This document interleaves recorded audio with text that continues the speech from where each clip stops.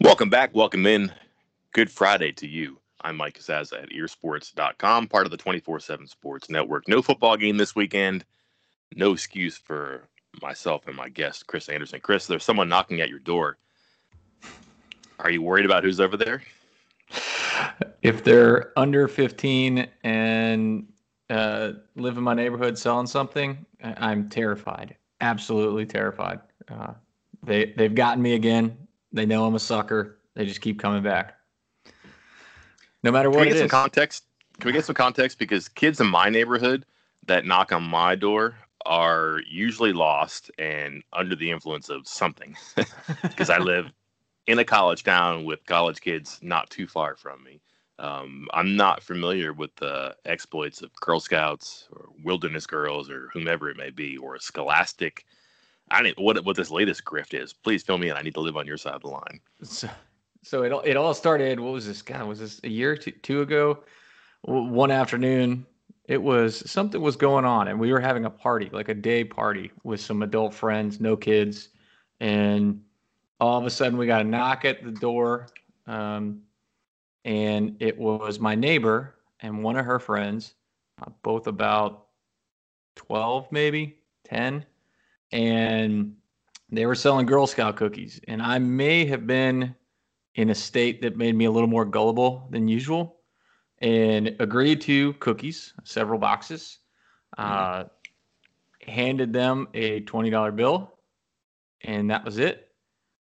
I don't know, a couple months passed, and then my wife said, "Where are those Girl Scout cookies? Everybody at my work has already gotten theirs, and their friends have gotten theirs, and their kids have already delivered them, and so on and so forth." And I went searching for them, and I don't think I got. I called the Girl Scout troop.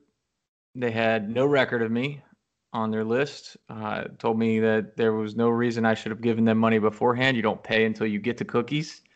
And so it went about 5 months, and I solicited advice from the board for them to tell me how I should handle this. Because obviously, as a grown 30-something-year-old man, you don't want to be accosting 10-year-old girls in the street, um, asking them for cookies or money. And so it was a delicate situation. Eventually, it got resolved. I saw the neighbor made casual mention of it. She pointed the finger at her friend, and a few days later, I showed up back home from the gym and found a bag of cookies at my door. So it did get resolved, but they were back selling books yesterday. Um, it kind of freaked me out. I didn't know what to do. If I should just tell them to get out of there, tell them I remembered the cookies, and no way. But I'm still out another $20 because I sure bought some more books. But this time I'm waiting till the books are in hand before I hand over my cash. So So at least wait, I you got that going.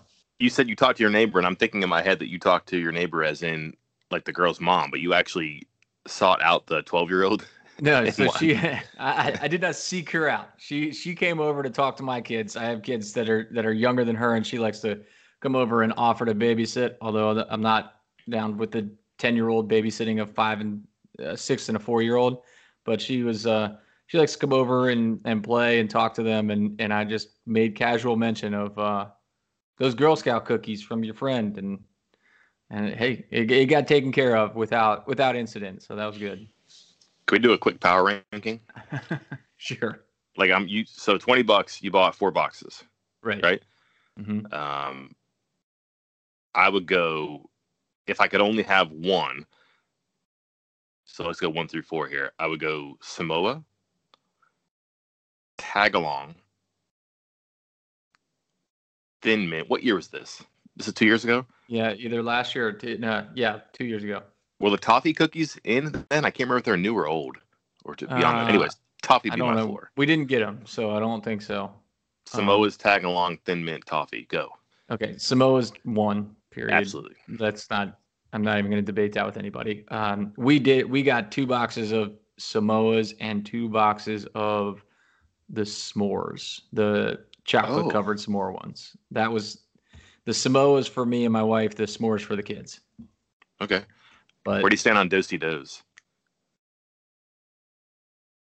Here's the thing. I'm not a big peanut butter guy, and now you're confused me. I have to look them up. Did you know they got rid of all those names? They're not called Samoas anymore. I was wondering, it's 2020. Are we not allowed to do that? Yeah, I don't think we're allowed to do that because the box, they're called Caramel Delights, was what it said on there. I mean, obviously, anybody over the age of 10 probably calls them Samoas, but um, I'm having to pull up the list to make sure I'm remembering which one's which because I don't even know if they're called. I can't remember if they were called Dosey Dos. I think they changed a lot, like calling them something different. But I'm not a big peanut butter guy. Oh man, I'm really? not. I think tagalongs are good just because I like peanut butter and chocolate together a little bit, but straight peanut butter with on like the shortbread or whatever it is the cookie's made out of, that's too dry for me. I can't do it. I don't know what the lemon one is. I've been told the lemon one's good. I don't really have a sweet tooth, but like I'd certainly have an affinity for every now and then, like the frozen Samoa or Thin Man. I don't know what it is. It's like a delicacy, I guess. And then I don't know. Tagalongs are always good if I ever find them. You can find like the generics now in stores too. It's kind of like lost to luster. So, point being, Chris, you could have called an audible and not harassed a 12-year-old and just gone to like Kroger or Aldi or something like that and found a facsimile. Let's get back on track. I'm sure people here are very excited about the Girl Scout cookie conversation, but again, we don't have too much to fill our time. We do have Oklahoma State Tulsa relevant for West Virginia because West Virginia travels to Oklahoma State. Highly anticipated reunion with Josh Sills.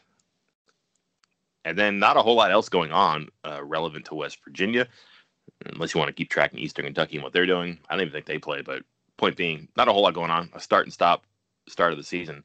But along those lines, stop the seasons, restarting for the Big Ten, maybe the Pac-12, Mountain West, and MAC-2. I would think the Pac-12 is on the way. I'd be curious about the smaller conferences, but nothing made sense before. Nothing makes sense now. There's probably pretty transparent reasons why this has happened. It just seems like poor leaders made poor decisions and then got better information and made a better decision here. But are you surprised that the Big Ten is going to ramp back up as quickly as they are? I mean, 2 days ago, they were talking about October 10th or 17th. Looks like even a week later than that, but that's just a month away. Some of these schools aren't even practicing right now. Players aren't on campus. Seems ambitious, and I know they want to play, but I'm sort of surprised that they reversed trend as quickly as they did. I'm not surprised that they're back in the field. I'm kind of surprised that they're going to start as soon as they say they are. First off, how extremely relevant was that article that you did early in the summer about how much time does a team need to prepare for the season? Is it, I can't remember what time frames you gave, but like, was it 2 weeks, 2 months, or a month, 2 months, 3 months, whatever it was? Mm-hmm. Here we are, and we're having to do it all over again. But I think 1 month is fine because it's not like they haven't been doing anything. They started preseason practice and workouts before they stopped, which is kind of sucks for them, I guess. But then they didn't completely stop. They have still been doing some workouts. They've been more limited than the teams that have been playing, but they've been doing some workouts, some team meetings, some football stuff. So they're not starting cold. They're kind of a little bit behind, but not that much. So I think a month is plenty of time to kind of get in the groove and get ready to hit and practice full pads and get going. So I think it's fine. I would say most of them are probably like that. I know Wisconsin isn't practicing. They shut everything down. And Michigan State had shut things down for a while. I'm sure there's others I'm not thinking of here. I'm also interested in this too. Players who had opted out coming back. We've already seen the cornerback Wade from Ohio State. Yeah. Rondell Moore on the fence right now, it seems like, too.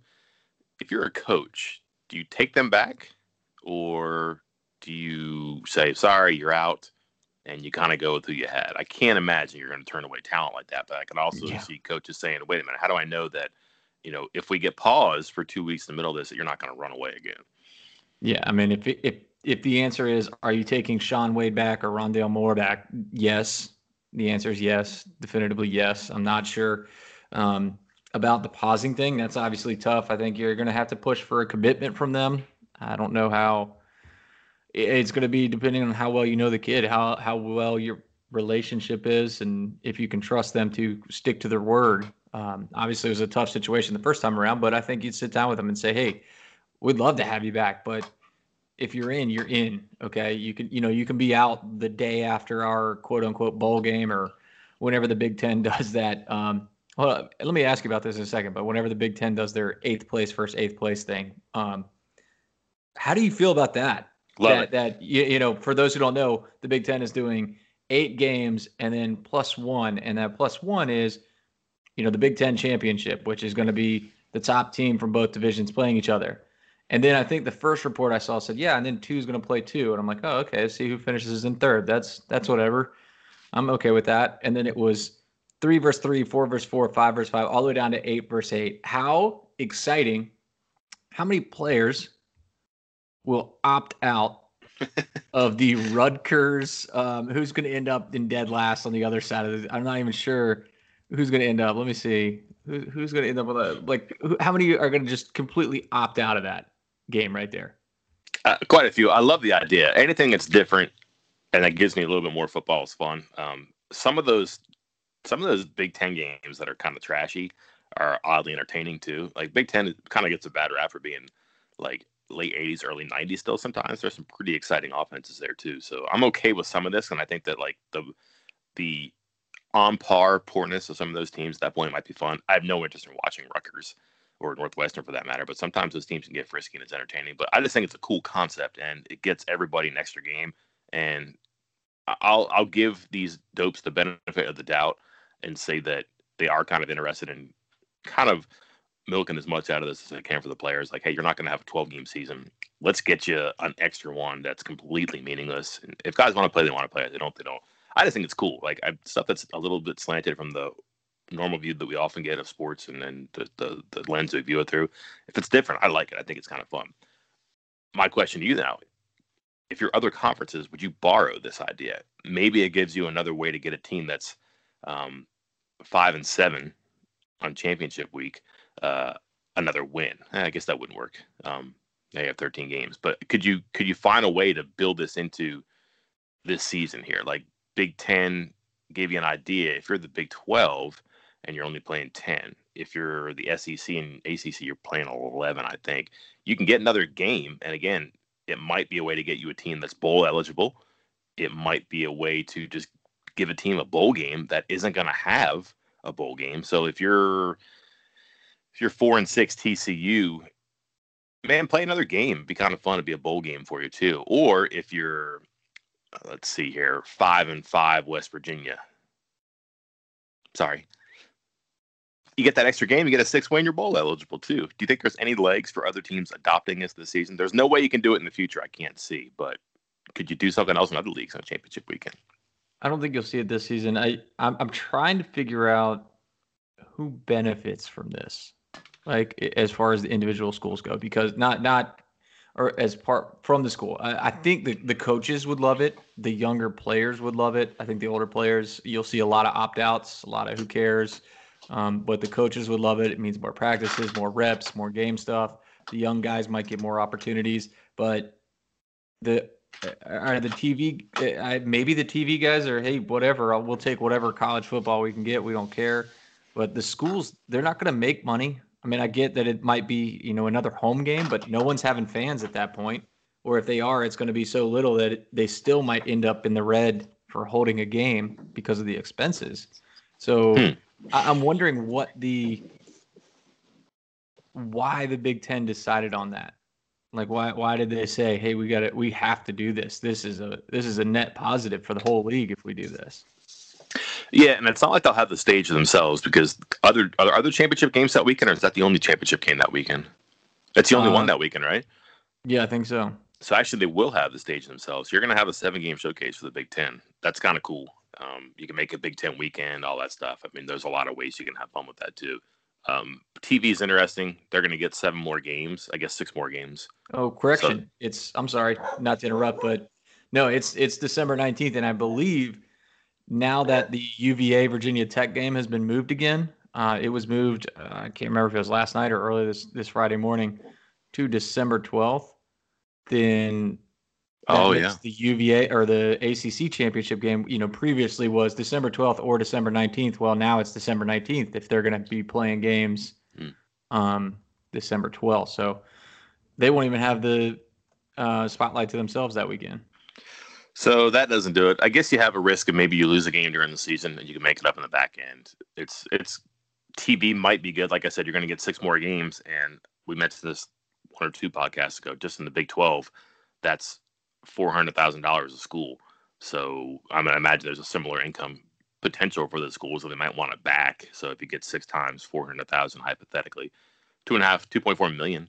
That's not a bad paycheck for the entire conference there. I don't know what it would be because there's 14 teams. The math is a little different, obviously, and the contracts are different. But again, you have to give the TV network so many games if you want to get a full payout. This gets you closer. That could be it. I'm sure that there's a whole bunch of different explanations. And the other part about it, too, is that it gives other teams that you play strength of schedule points. And I think the Big 12 is going to have an argument about data points of getting into the playoff.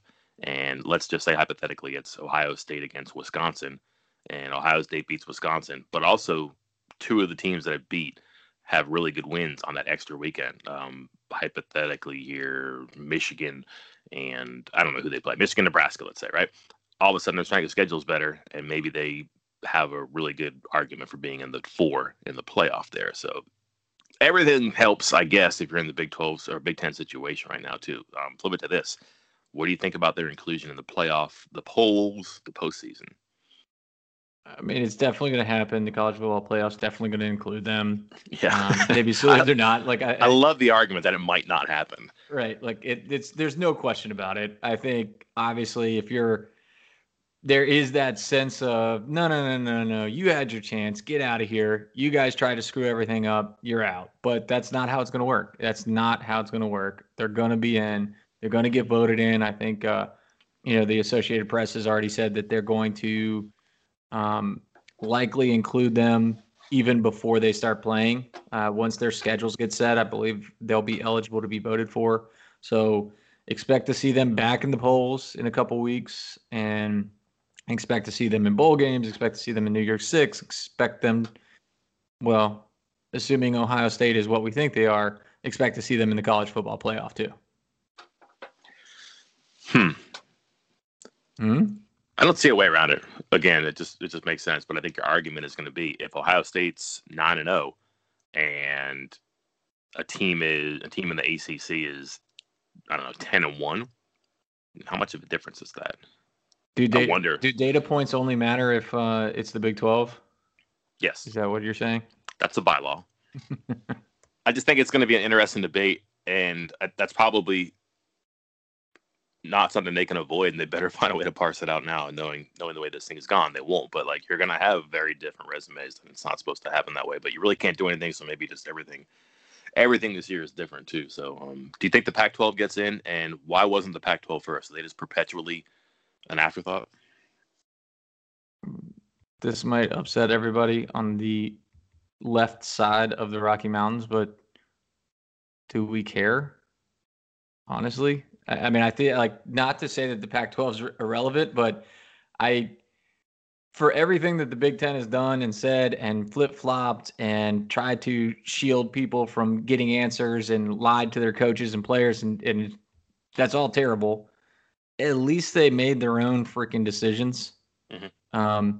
The Pac-12 is nothing more than just a lapdog for the Big Ten. They were sitting there just waiting for the Big Ten to say football is canceled and we'll do whatever you say. It doesn't matter.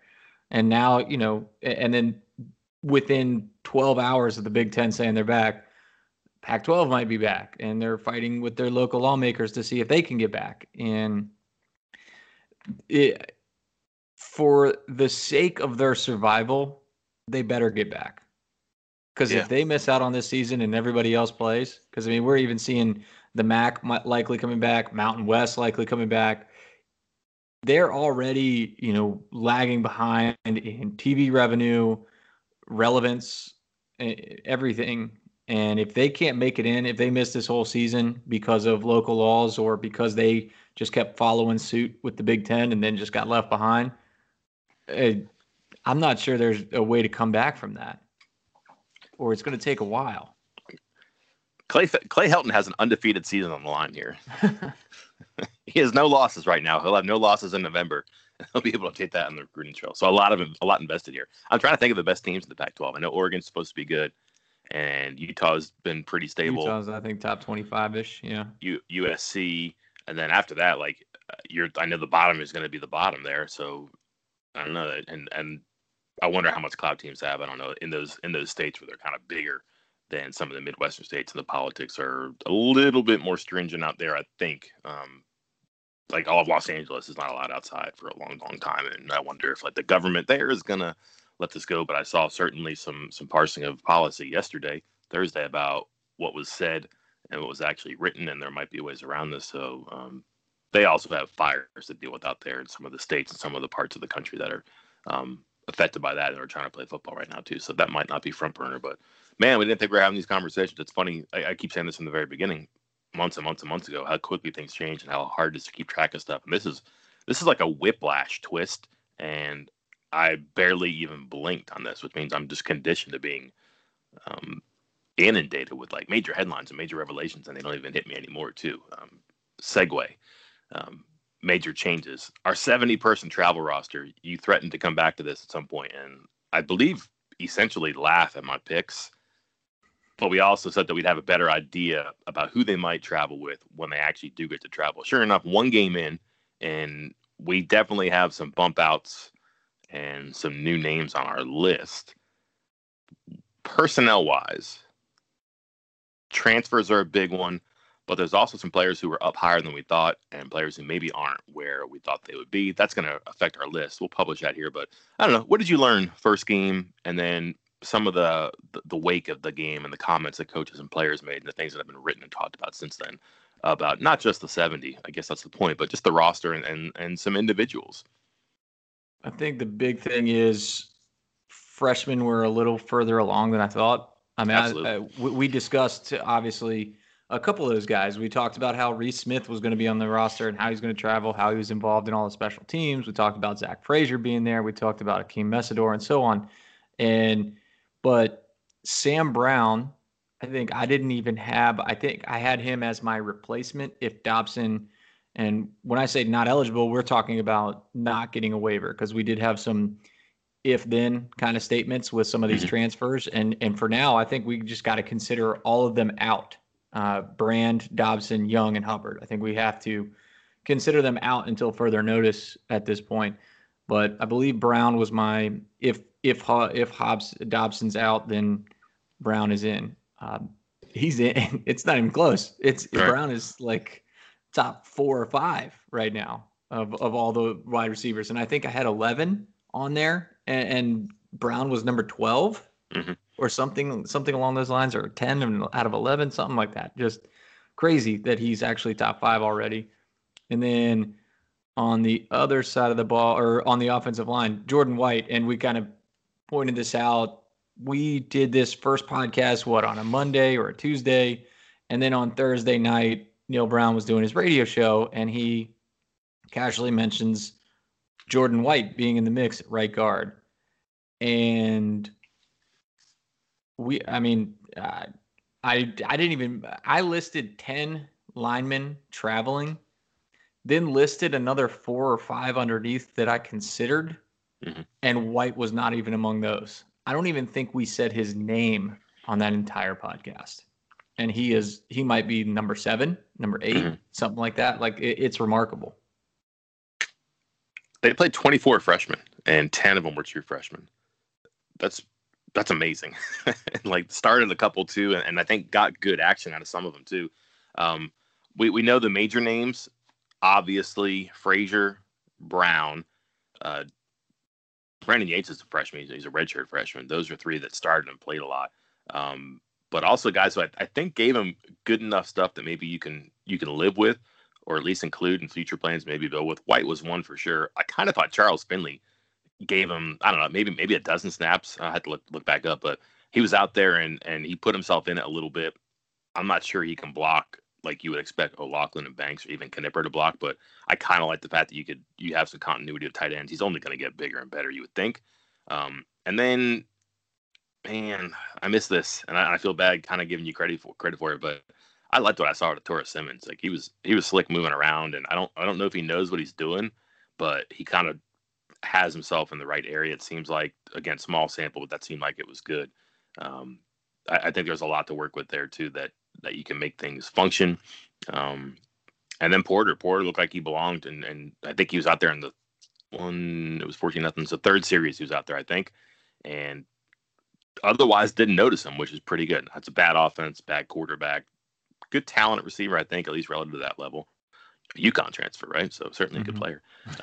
But I think you're right. Like when you figure how goofy this offseason was and how players weren't on campus, freshmen I'm speaking of, how are they going to be prepared? Either the coaches did a really good job or they got a really nice blend of talent there. It's probably a little bit of each, but they certainly have some guys who are ready to go here. That's good. Let's go through quickly. Let's not name, I guess, who we have again, but like changes that we made. Sound good? Yeah, sounds good. Do you want to start with the transfers? Like, let's do that. Assume the transfers are out. Let's cross them out, and we're going to have to add a name to the list. Do you have your breaking news alarm? Yeah. Because you don't want me to make noises. West Virginia is without Jaquay Hubbard on the offensive line, Zach Dobson as a slot receiver / return person, maybe throw him in the backfield, who knows, and Scotty Young, who I don't know where he's going to go. I think that Arizona liked him more closer to the line of scrimmage. That maybe makes him a spear, but I think he was playing in the back end. Jamal Wadai would know better what he can do and what he's going to have him do, but certainly a guy who's going to play and help. Experience can do it. We're counting them out. We're not going to put them in. How can we travel with them if we don't know they're eligible? So we're crossing them out. We're adding to that list. Bryce Brand is waiting on an eligibility waiver too. So I said before the game that one of the maybe surprising or overlooked headlines that we talked about after was that Bryce Brand got in and looked kind of feisty and made some plays and like, wow, that guy could really help this year. Didn't happen. Didn't play, didn't dress. Poked around. There had been some mention that he was waiting on clearance. He does not have a waiver yet, so he's not eligible to play. So 4 players, transfers that they hope to be impact players, they're waiting on. It's not West Virginia's fault. It's not their fault. I don't know if things got started and people got pulled back. Who knows? But they don't have the green light yet. So we're going to take those 4 off. So we're going to have definitely 4 out and 4 new ones in. You had all 4 of them in, correct? I did, yes. Okay, so now they're out. So we'll go through that here.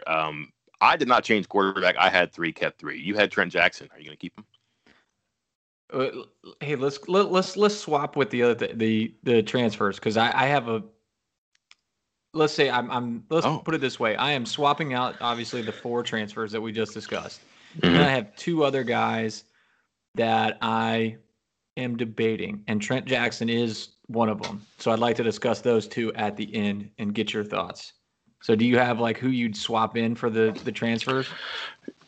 Correct. So I took out on the offensive line Hubbard because he's not playing, and I didn't have Jordan White in, so that's pretty easy for me.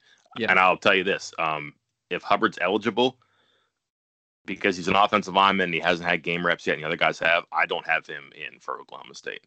So he does not factor into this. He's out. White's in. White would have made it no matter what. And because of that, Hubbard, sorry, you're bumped out of this one. So I don't have him going. The other 3, with Brand being out, I threw in Torres Simmons. Okay.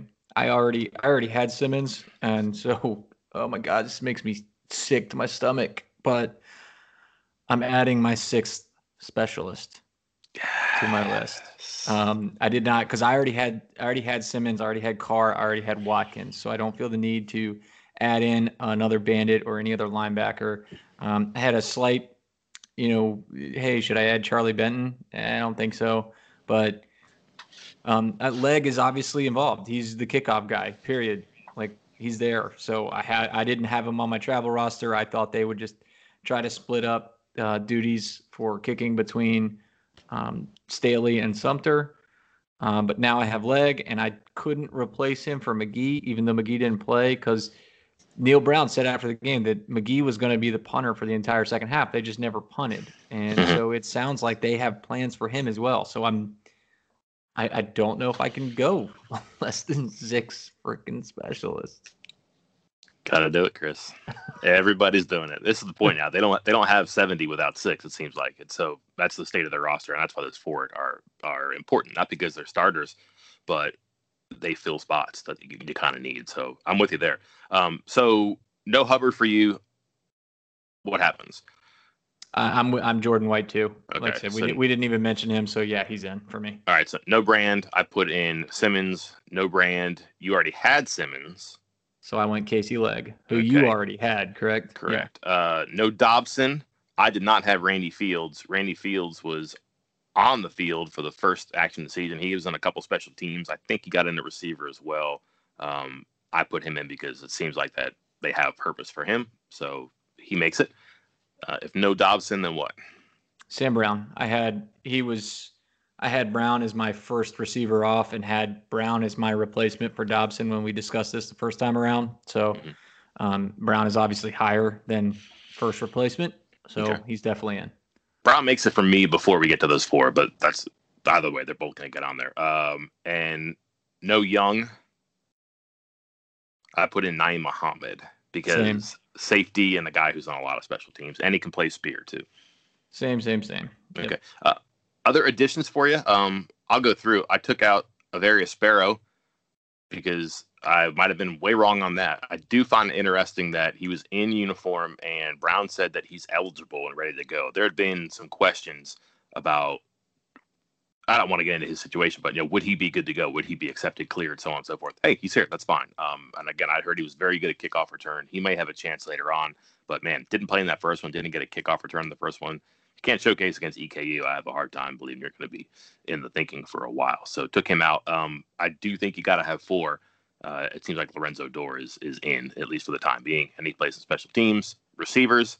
I just added 2. I took Brown because it was obvious, but again, Fields, Dobson swapped, went over the Hubbard White deal. I also added Finley because I had room. I'll get to that with the guy I took out, but I like what Finley did. And again, 4 tight ends is fine. Can Knipper play a tight end? Kind of did, but if you have stuff that you want to use in the receiving game, I don't think he helps you. Finley has a better chance. Offensively for you, what did you swap in, swap out? So I had a long debate about what to do because I wanted to get. I debated Knipper and taking out Trent. I want to move forward with it because I think they feel comfortable with Green as the guy that can help signal everything in, and they don't really need Jackson for 4th quarterback. I did debate that because, like you said, Knipper was great blocking, but we've also seen in the past that Mike O'Laughlin is great at blocking, and if Mike O'Laughlin and TJ Banks were both ruled or were suspended for the game, so if they're not suspended and they're playing, how much is Knipper going to be used? So I went back and forth on that, whether to go Knipper. I took Jackson off completely, but I debated between Knipper and Lorenzo Dorr. And I'm not sure they need a 4th running back, but I think I want to go Dorr because he is involved on more special teams, and I'm not sure how much Knipper is going to get in if O'Laughlin and Banks are healthy and ready to go. Can we go over a Sam Brown stat that I'm going to write about for the weekend? Go. 40 catches, 11 touchdowns, 39 carries, 5 touchdowns, 2 fumble recoveries, 4 interceptions, 2 touchdowns. He averaged 18.2 yards a catch, 7.9 yards per carry, 13.2 yards per touch on offense. And then on offense or defense, he scored once every 5 times he got his hands on the ball. What were we thinking? I don't know. Like, I loved everything I liked about him that I saw on highlights and what I heard up to the point that Jared Parker said that he was going to be, the best player ever. I think that's what he said, at least. My memory's hazy. And then I like the fact that he can move around. I think it just seems like a guy who can get the ball on screens and reverses. I just think it's going to grow. I feel ridiculous for not having him in the initial list. Yeah. Oh, by the way, I have Dorr and Knipper both in, for the record. I forgot that I was removing somebody on defense to Corey Turner, who I originally had on my list, but he is not going to be on my list moving forward. To Corey Turner, or also known as who? Right. when you ask about him nowadays. Mm-hmm. So let that speak for itself there. Defensive line. Um, we definitely have some answers now, including what happened to Sean Martin. He was, I shouldn't say left out, he was forced out. He had to isolate, what's the word, quarantine, I guess, because of exposure to someone who tested positive. They said he's fine, he's healthy, but he wasn't allowed to play. So he did not play. He's good. I didn't take anybody out, but I did not have Linnell Carr. That's just an extra defensive lineman there. And I think that over time, you might see him leapfrog someone like Tavis Lee, for example, too. So I like Carr's chances right now. I think he's going to be fine. Linebacker had to take out Bryce Brand, mentioned Torres Simmons. I also took out Eddie Watkins. Didn't play, didn't dress according to their roster. I'm not sure, but they said they wanted to play everybody that did play. So if he didn't play, what does that mean? Didn't make any changes at corner except putting Tavian Mayo at safety, and then didn't have Scotty Young, added Nyan Muhammad. So not a lot of changes there except Brand and Watkins. I missed on those two because I didn't know one wasn't eligible and I didn't know one wasn't going to play.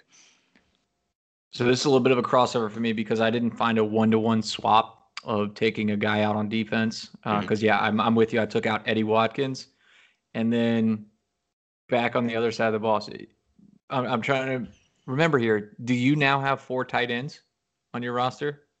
I have 3 and Knipper. Okay, same. That's what I'm checking because I took out Eddie Watkins and put in Charles Finley. Again, not a one-for-one swap, but I don't see another bandit that I want to put in. I feel comfortable with what I already got. So, yeah, Eddie Watkins out, Charles Finley in, and I now have, all 3 tight ends plus Knipper. I think you could do that. I mean, again, once you're getting to these last final spots, it's who's the best guy to help you, I think, at that point. And it seems like you're on the right page there. Knipper played a bunch of special teams, too. He can run down and tackle. He can block. I don't think it's a bad idea. Good body on the kickoff return, too, and they needed help there. So that's fair. And that was it for your defense? Corey Turner was out, but I mentioned I replaced him with Jackson Knipper. Those are the only changes I made. Okay. Other than Scotty Young being out and Bryce Brand being out, which we discussed with the transfers. And then I have 2 kickers, 2 punters, and 2 long snappers. McGee would be one I'm curious about. But again, if I take him out, I don't know who I'm putting in. Again, it seems like it's a weird thing when you got a guy like Sumter who can do both. I think that they think Leg can punt if it was an emergency situation, but I'd rather have McGee in that emergency situation.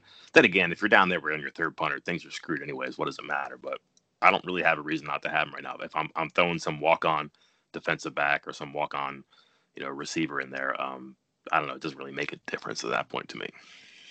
Yeah, I'm with you. I had the same debate about whether when I was desperately trying not to put 6 specialists on my travel roster, but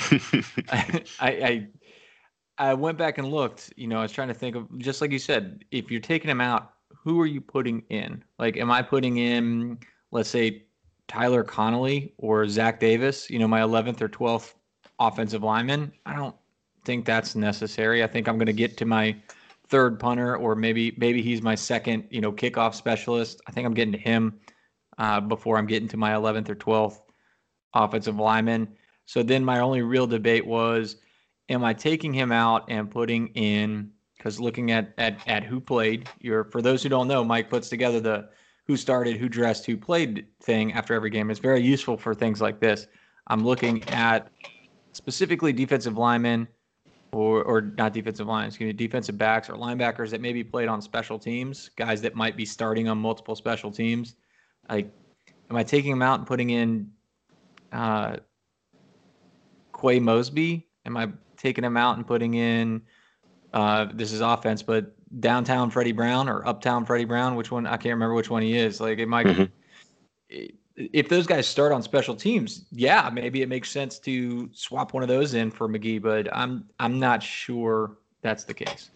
I think you're going to see spots 68, 69, 70. I think you're going to see them bounce around quite a bit for special teams, for depth at a position. So your top 60, let's say, are probably in cement. Those final 10, they may fluctuate, but certainly what you need that last week or for that week, those last 3 spots are going to be probably flexible tier. Then I have this: if Brand's eligible, if Dobson's eligible, if Hubbard's eligible, if Young is eligible, who comes out? I don't know if you did this or not, but again, this is just kind of thinking, and again, it's not one for one. So hypothetically, if Brand's eligible, I don't need Finley. I don't need Fields. I might not need Tavis Lee. Those are like my three guys who are on the chopping block, so to speak. Lee, I just don't know what to do with there. I think the car maybe has Drawn Eden with him or maybe is ahead of him. I don't know. And they have a number of people on the defensive line. You could easily make an argument for McGee, Leg, I don't know, or someone like that that's kind of extra at one of those positions. Muhammad, for example. I don't know, but like I would think that Finley, Fields, and Lee / whomever, those are kind of people that if one person comes in, Brand, Dobson, Young, one of those three would go. And if multiple people come in, multiple people go out, those would be my candidates. And again, just right now, if Hubbard's eligible, I don't think he gets in right now. He's practiced. He's been their backup left guard. I don't want my backup left guard in the field. I want Gmitter on the field as much as possible, and I think he can make it work other ways. So, since I know people are just enthralled with who we think should be the 9th and 10th and 11th offensive linemen, let me ask you this. Hubbard's eligible, and we get to the second travel game. Try to pretend like not much has changed, no injuries or anything like that. Nobody's played as far as that 9th, 10th, 11th spot. Are we now talking about Hubbard replacing potentially Parker Moore instead of Jordan White? Playing time or on the travel squad? Either or. Is your answer different? I'm okay going with 11 guys, 11 offensive linemen or an extra one. So you're swapping out somewhere else. Okay. A Finley, a Fields, a Lee, someone like that. Yeah, I'd make room for him. Okay. I'd much rather have more than not enough for that. You'd rather get caught with it than without it. So somewhere along the lines, we have somebody different. I'm not sure who. Maybe we'll have to see this in the written version because I don't have Tavis Lee on my roster, and I have 70. So we have somebody different. I'll do the math in my head again, but I'm pretty sure I counted to 70. I had to barf my toes a couple times, but made it work. Last one, and we'll go from here. Okay. Weird recruiting time right now, too. Ordinarily, you would find some coaches at a junior college game last night, a couple more headed to a high school game tonight, just because there's no college game this weekend, but you can't do that. Brown was asked about that this week, what their plan is. Are they using any of the streams and the feeds and the on-demand that they can use? You could subscribe to whatever service you want from a high school or a conference. I've seen that they actually provide them, and you could live stream games, and you can do VOD and catch it Saturday morning if you wanted to. But there's ways to keep up on players and have something to talk about. They actually are, it sounds like, looking at just workouts and practice film. Didn't say that he had done anything with like Max Preps to get live feeds from games or anything like that. Doesn't surprise me. State of recruiting right now, very weird, Chris. How much can they get done? How much can they accomplish? For those wondering, yeah, they're definitely taking advantage of that streaming situation. I know for a fact they've at least done the European one, the one that the PPI recruits put on, the same place, the same group that West Virginia got a couple commits from, Victor Wickstrom, J. Rowe Fabris, and Edward Basterinen. So they've definitely done that. I imagine they've probably done a couple others. I know I just got contacted by one that's coming out of Virginia called Infinity Elite football camp. They've been doing it and streaming those as well. So I'm assuming that the staff is doing it. It is a busy and strange time, and they've been staying they've been staying on top of it, and they've done it in a very interesting way. I think this is the most involved I've seen. Involved is a bad word because the previous recruiting coordinators and director of player personnel, those guys were very involved, very much involved. They initiated a lot of contact and talked to the guys a lot. Were the main point of contact, especially during the season. But I'm saying it's because it's a different time. They're a little more involved than those guys were because now there's virtual visits, which obviously you didn't really do before because guys would just actually come visit the campus instead. Mm-hmm. But a lot of these virtual visits, there has been a half dozen or more already this week. They're doing them with guys on the staff, but not the coaches, and then following up with the coaches afterwards or beforehand and discussing their recruitment more, maybe getting offers. We're seeing them um, do these virtual visits with Trey Nair, defensive recruiting coordinator, Scott Gasper, the offensive recruiting coordinator, Coleman Barnes, who works in the athletic department, works for the football team, Katie Guisto. I'm sorry, again, I still have not figured out how to say that correctly, but and a lot of those staffers that specialize in recruiting and the facilities and talking about those types of things. And I think that's what impresses me most, is because I've been catching up with these recruits and they're like, wow, they did an amazing job telling me about the family, showing me these videos, showing me these facilities and these plans and these blueprints. By the way, we got to get our hands on. Can we get our hands on those blueprints, Mike? Can we FOIA that? Or is that a sore subject right now? Are you going to trigger me? No, but because they've been talking about the new learning centers, the blueprints for the new learning centers, the locker rooms, everything else, and because that has to be incredibly frustrating for the staff, because the new locker rooms, the whole redesign in the Puskar Center, and then not to be able to show it off in person, that sucks, because that's a big part of recruiting. The arms race that everybody talks about, that is a big part of recruiting, and then you can't even show it off. So it sounds like the recruiting department is really putting forth the effort and really making the most of a bad situation and leaving a lasting impression on these recruits. The question that I thought was interesting, and everything you said is probably what everybody listening wants to hear. They're still doing their work, and they can't be in the stands of the game or in the hallway at a high school, but they can still make an impact. That's fine. And again, that kind of where their investment of the digital media really does pay off. But I'm curious, like he said, they're doing workouts and practices. They're getting streams there. It's the next best thing. It's the best worst idea or the best worst option. Can you get a lot out of workout? I mean, are they doing is it like combine stuff, or do you think they're watching like a high school practice on a Wednesday? What do you think they're getting out of this? Because that's something the NCAA is letting you do that you couldn't do before. You couldn't watch that type of footage of guys. You had to go in person. You can't go in person now. They give you kind of a workaround there too. I'm wondering how valuable that is.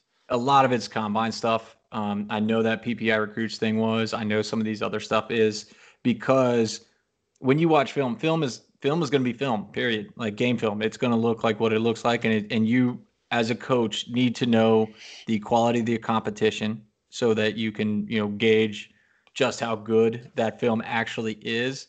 So that hasn't changed. You're always watching film. The coaches. We're getting to a very key point here probably soon. I mean, it's a little tough because everybody's schedule's all messed up with everything going on, and high school starting at different times, playing different number of games. But usually it's the 4-game mark of your season. The coaches tell every recruit, hey, after the 4th game, I want your film. Send me your highlights after the 4th game of your season. That's when I want to check it out. So that hasn't changed. That's always been the same. But like you said, the combine aspect is the big difference here, because during the summer, they invite these kids up to camp at West Virginia. They're like, hey, I've seen your film. I know you can score 20 touchdowns in a year. I know you can catch 100 passes. I know you can get 10 sacks. But I need you to come here to camp. I need you to stand here, and I need our guys to measure you and make sure you're actually 6'3". I need them to weigh you to see you're actually 250. I need you to run to see that you're not running a 5.4 40. I need 4.7, 4.6. I need some legit speed. I need to see it myself. I need to time it myself. And I need to see the vertical. And that's why they do all the testing stuff. That's why every single recruiting camp at West Virginia starts out that way. And it's very important. You need to know those things. That's why the NFL does it. You need to know what you're working with, see if you can mold it into an even better football player. And that's what's missing from this summer, from this kind of lost recruiting summer. And so a lot of these videos that they've been watching are exactly that. Guys running 40 times. And I'm sure that the guys streaming it are like, hey, that guy just ran a 4.4. But I also bet that West Virginia's sitting there timing it kind of themselves from afar. They'll have their video people go over stuff too to like electronically time it and also make sure it's not doctored and sped up and anything like that to give a guy an extra nod. Signing day for football is December 16th. There are games before and after that. I've been under the impression here and kind of had it corroborated this week. That's not going to change. The NCAA has been really consistent with that too, and there are many, many updates to the Q&A guide that the answer is simply no. They're not going to change the recruiting calendar. This is going to be sloppy, I guess. Do you think we'll see fewer or more signings as a result of the stuck in the mud NCAA decision here?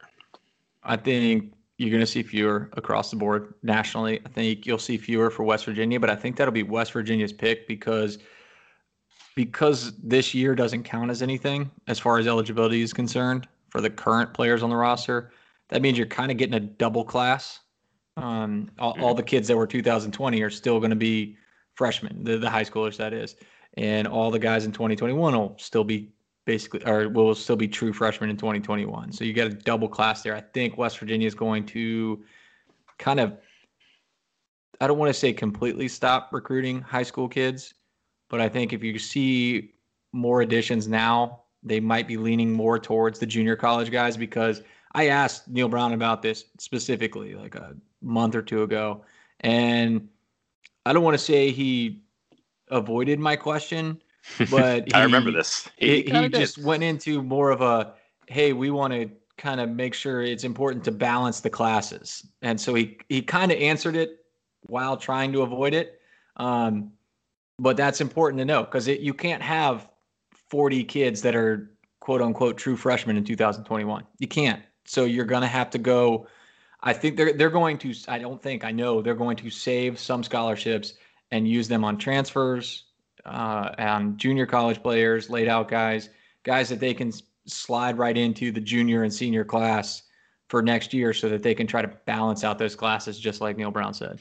It's going to be a bonanza for recruiting too. And if you're a school like West Virginia that for years and years before Brown through the Dana era, you were kind of a haven for transfers. There are so many guys who are going to be done with their degree and who are going to want to grad transfer and go somewhere. This situation with unlimited resources for players, I'm not sure the Lions is going to let Brown bring in like a dozen transfers, but 6, 7 good players who can help that he has a relationship with or his coaches know, that's going to be good too. And you're right. Like you still got to get to, it has to logistically make work so you're not paying years from now too, but keep a couple open. And my observation, Chris, I got to renew my recruiting guy membership, but the concentration of talent in the core they have right now is pretty impressive. If they added no one else, if they added 1 or 2 players and they had a handful left over, that's still a pretty good situation, right? Yeah. Oh yeah. Well, thanks. Hey, I can't answer your questions, Mike, till you send in your recruiting dues. We haven't got those since last summer, so you got to send in your dues if you want to stay on the recruiting beat. I thought COVID pushed the deadline back, but that's okay. You mentioned the F word. Let's finish talking about FOIAs. I guess I stepped in this and I made a big deal out of it. I did not intend to. I don't care either, clearly. But 7 weeks and 3 days ago, they fired a football coach, or excuse me, I guess 8 weeks and 3 days ago, they fired a football coach or made him go mutually, whatever. And Vic Koenig's no longer here. I was told that day to send a public records request and you'll get either the report or findings, a summary of the report. That came from somebody in the university who told me to do that. So I did.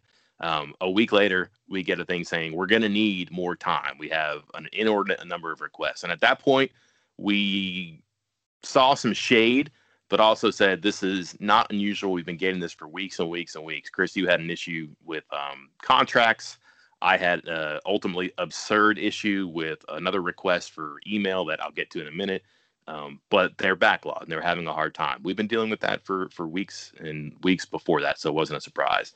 We were curious, though, why the date they wanted to return stuff was September 15th. That was 7 weeks later.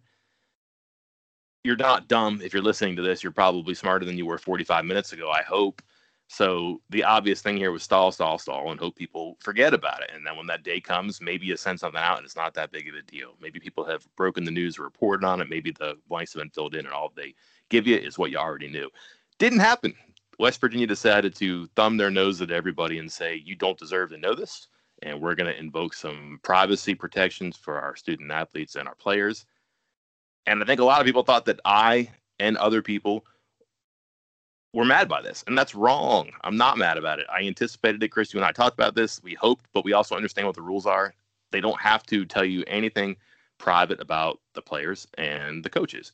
Honestly, I would like to work for a place like that that would protect my identity and keep things that I was told would be confidential. That would be great. I'm not sure it stands up the challenges that may be forthcoming, and I'm not sure that that's even the point here. Like, I don't need to know what players said what. I would like to know why Vic Koenning went away. I'd like to know what was discovered in general. I don't need identities of people, but I think you could do a summary of that. West Virginia's tactic here of just giving you nothing bothers me just because I like transparency and I like to tell stories. And there's a story here that has not been told because they have not been transparent. It's frustrating, but there's jabbing and jousting that goes along, and we're just getting started here. So yeah, there's still avenues that I can pursue here. I don't really know or care if people are tired of this or not. You don't have to click it. You don't have to like it.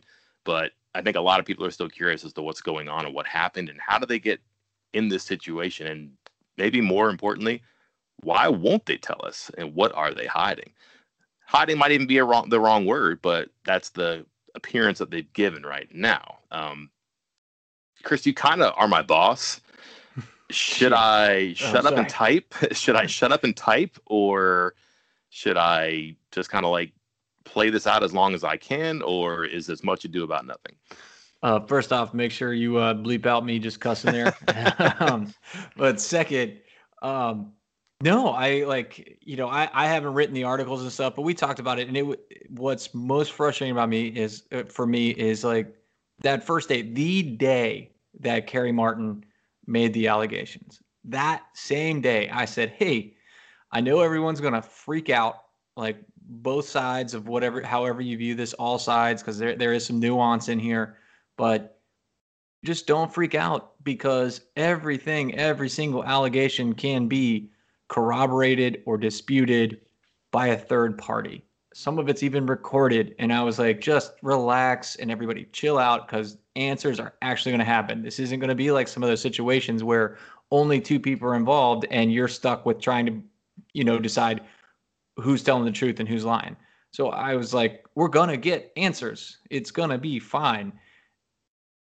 And no, we didn't. We're not at all. And you mentioned this in one of your stories.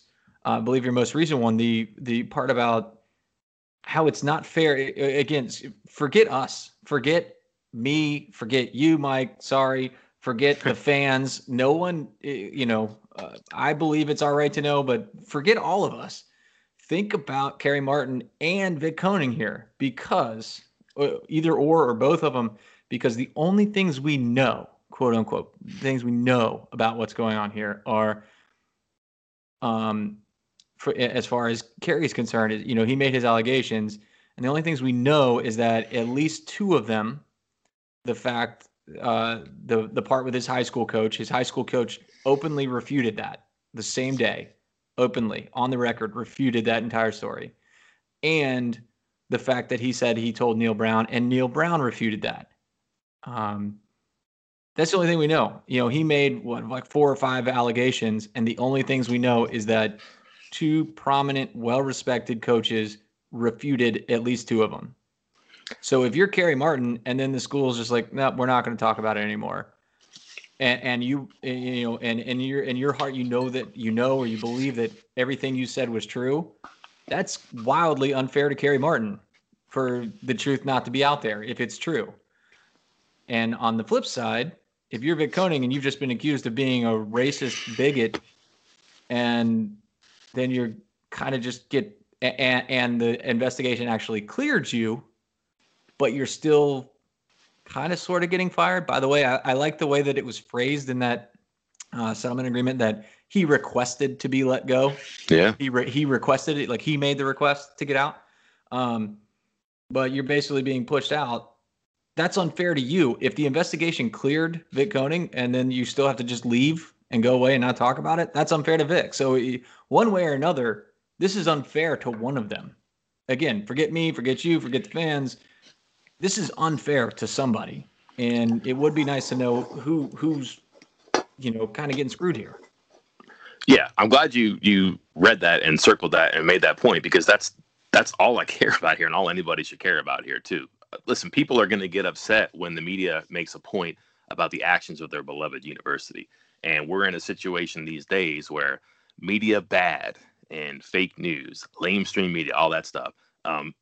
We're not up to anything that's out of bounds here. That's why they have processes that we go through. And that's why we have to wait 5 days, 7 weeks to get information.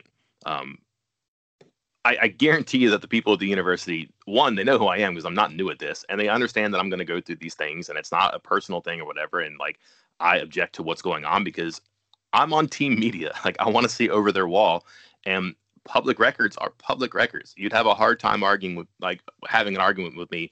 Never mind winning it. I'm not even going to engage in the argument by saying this isn't our business. And again, it's not because I think I deserve something or I want to get people to travel to our website and click and subscribe. It's not that. It's that this is a major, major thing that's part of a larger story in college sports this summer, and that West Virginia has championed things like this. You stand next to someone who stands up for something. What do they stand for here? We don't know. You can't be one and not the other. And this just looks weird because if a guy did something wrong, you don't pay him to go away. If a guy says, I want to go, you don't pay him $600,000. So what happened? Did West Virginia say, I don't know, but the easiest way out of this mess is to make this guy go away and we'll just pay him? That's weird. I'm not sure anybody approves of that. Do they say, you know what? We think he's okay. We think this is overblown. We think we got a bad apple who spoke up on social media and we can fix this, but man, we just can't recruit with this coach anymore. I got to get him out of here. I don't think anybody wants that. And those are likely scenarios now that we assume and we don't know, and it's dangerous to assume when you can know what happened. So again, I don't need to know what the 24 or so players who were interviewed said. I don't need to know if assistant coaches buried Vic or supported Vic. You can't tell me that West Virginia can't comment on this because Iowa and Utah did. They had similar, parallel, ultimately worse situations, and they released the report. They did an executive summary. They told people what happened, and they protected privacy. You can't tell me that West Virginia can't do that when other schools do it. And you can't say, well, the contract says this, they can't do it. You don't have to draw the contract that way. So don't tell me this, that they can't do it and their hands are tied and the rules are the rules. I know the rules. And there's a way that you can actually make this information accessible publicly. What's going to happen now? Listen, they may win because they can put these roadblocks in front of me, and it just depends how litigious that I want to get. Do I want to sue? Do I want to get CBS, the lawyer, up and go after him and try to get some public records lawsuits going? No one's probably going to want to do that. I understand that. There's still avenues I can get. There's still holes I can poke in their arguments. Is the student's involvement in an investigation, quote, educational records? I don't know. Can the invasion of privacy, can that pass the 5-factor test from the state Supreme Court established in the late 80s? I don't know. We'll see. I can ask those questions, but don't think about this as like media mad. I'm upset. I'm getting stiff-armed. It's not what it's about. I don't care if I get it or not. Ultimately, I'm going to keep trying because we don't know what happened. Like, this is one of the bigger stories that happened a long, long time. And a coach and a player and a graduate assistant who moved halfway across the country after he got demoted for some reason are just left hanging in the wind. And everybody just kind of says, shh, everybody will forget about this. And to me, I have a hard time accepting that. So I'll go as far as I can on that. And if you like it or you don't, I don't know what to tell you. It'll ultimately end one day, but I don't know who's going to win this kind of tug of war. It's a test of wills, Mike. I guess we'll find out in the coming weeks, even if, again, like you said, dude, lawyers and all that stuff, is that worth going down that rabbit hole? Not so sure about that, but I think it's something that I know it's something that we'll continue to investigate. Obviously, there are other people out there that have interests or information that would like it out there. So Yes. I don't think it's. I think it's safe to say that it's not over. As much as some people would like it to be, it's not. And it's not going to be vindictive. Like I don't know who's the bad guy and who's the good guy here, so I don't have an axe to grind this. Nor does anybody involved. I just think the fact that like you got something in a pinata and you don't know what it is, so you just whack at it until you figure out what it is. And if someone ultimately takes the pinata down and goes home, hey, the party's over. I get that, but I still got the big stick in my hand, so I'm gonna keep swinging for as long as I can. Poetic. Well, don't strike out. Don't strike out. All right. You ready to wrap this up? We have to do some creative editing because for some reason you swore in the middle at the end of this. I don't know if I can actually take that out, but we'll see. Maybe no one heard it, but perhaps we'll discuss that next time. But that is all for this time. We'll be back not with our Q&A mailbag on Monday, but the middle of next week. Until then, I am Mike Casazza. And I'm Chris Anderson. We will see you next time.